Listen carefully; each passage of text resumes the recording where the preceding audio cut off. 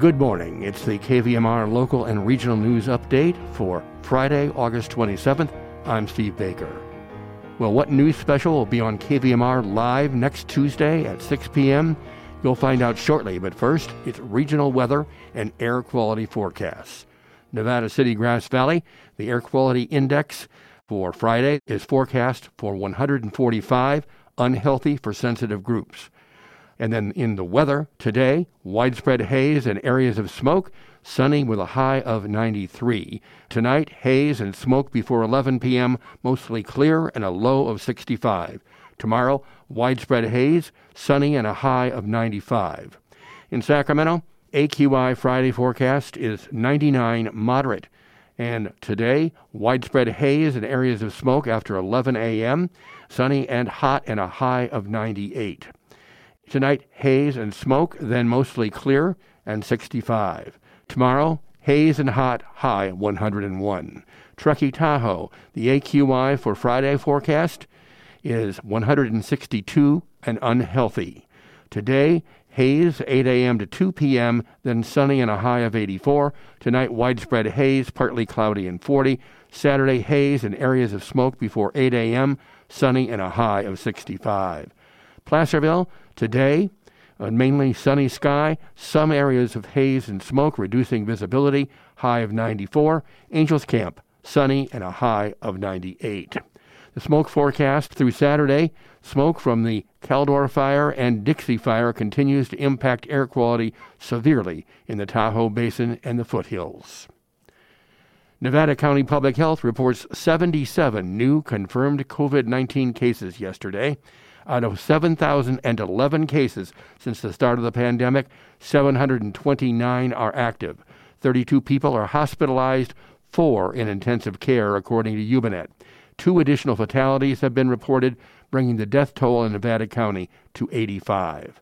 Once again, the age group with the most new cases was 17 and under, with 16 new cases. Confused about the recall election? Will write-in votes for Newsom count on the gubernatorial election? The answer to that one is easy. No, they are not counted. The person being recalled can't be in that race. And what will be broadcast live on KVMR Community Radio this coming Tuesday at 6 p.m.? Yes, beginning at 6 p.m.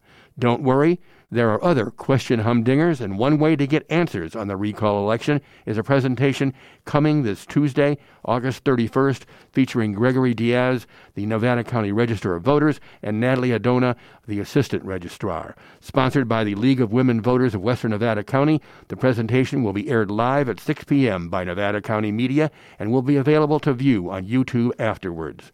The speakers welcome questions from the community, which may be submitted to the League at education@lwvwnc.org or through social media, facebook.com/LWVWNC.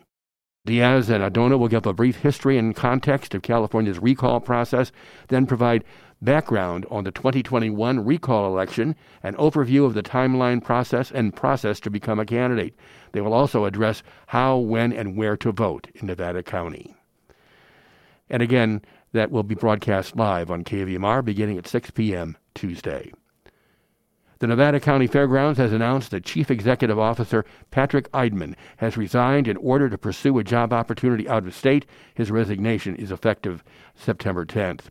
And this just in from David Sparky Parker. The famous marching presidents regret to inform you that the 2021 edition of our Nevada City Constitution Day celebration has been canceled. This decision is consistent with yesterday's Nevada County Health Department order related to COVID-19 prevention.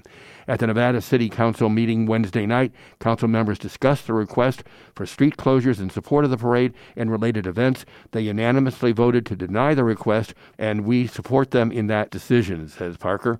Please know that they also unanimously favor our Constitution celebration and are saddened to miss it for a second year. This from the Nevada Irrigation District. NID is acknowledging that portions of NID's water rights in the Bear and Yuba rivers are included in the California State Water Resources Control Board curtailment order issued last week. The emergency order covers the rivers of the Sacramento-San Joaquin Delta watershed. The State Water Board action was taken to preserve water needed to protect future drinking water supplies, prevent salinity intrusion, and minimize impacts to the environment. The state's curtailment order means water rights holders in the Delta watershed must stop diversions as early as this month. For NID, this means they must limit diversion of natural flows in the Bear and Yuba watersheds to fill our reservoirs.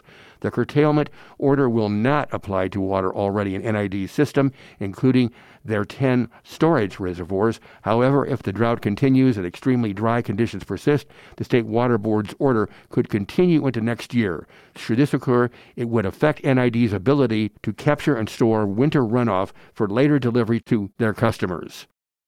And evacuation orders were expanded Thursday as the fight against the Caldor fire in El Dorado County is continuing on several fronts, with crews on the fire's east side trying to prevent flames from spreading into more populated areas days after the blaze jumped Highway 50.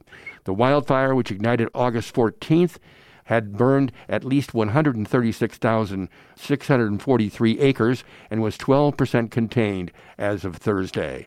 That according to CAL FIRE. Meanwhile, the Washington fire was getting close enough to Sonora that hotels and other parts of downtown Sonora are being evacuated, according to the Tuolumne County Sheriff's Office.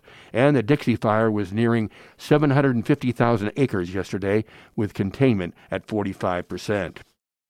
Birthdays today include bluegrass artist J.D. Crowe at 84, actress Tuesday Weld turned 78, and actor-comedian Paul Reubens, you may know of him as Pee Wee Herman, is now 69.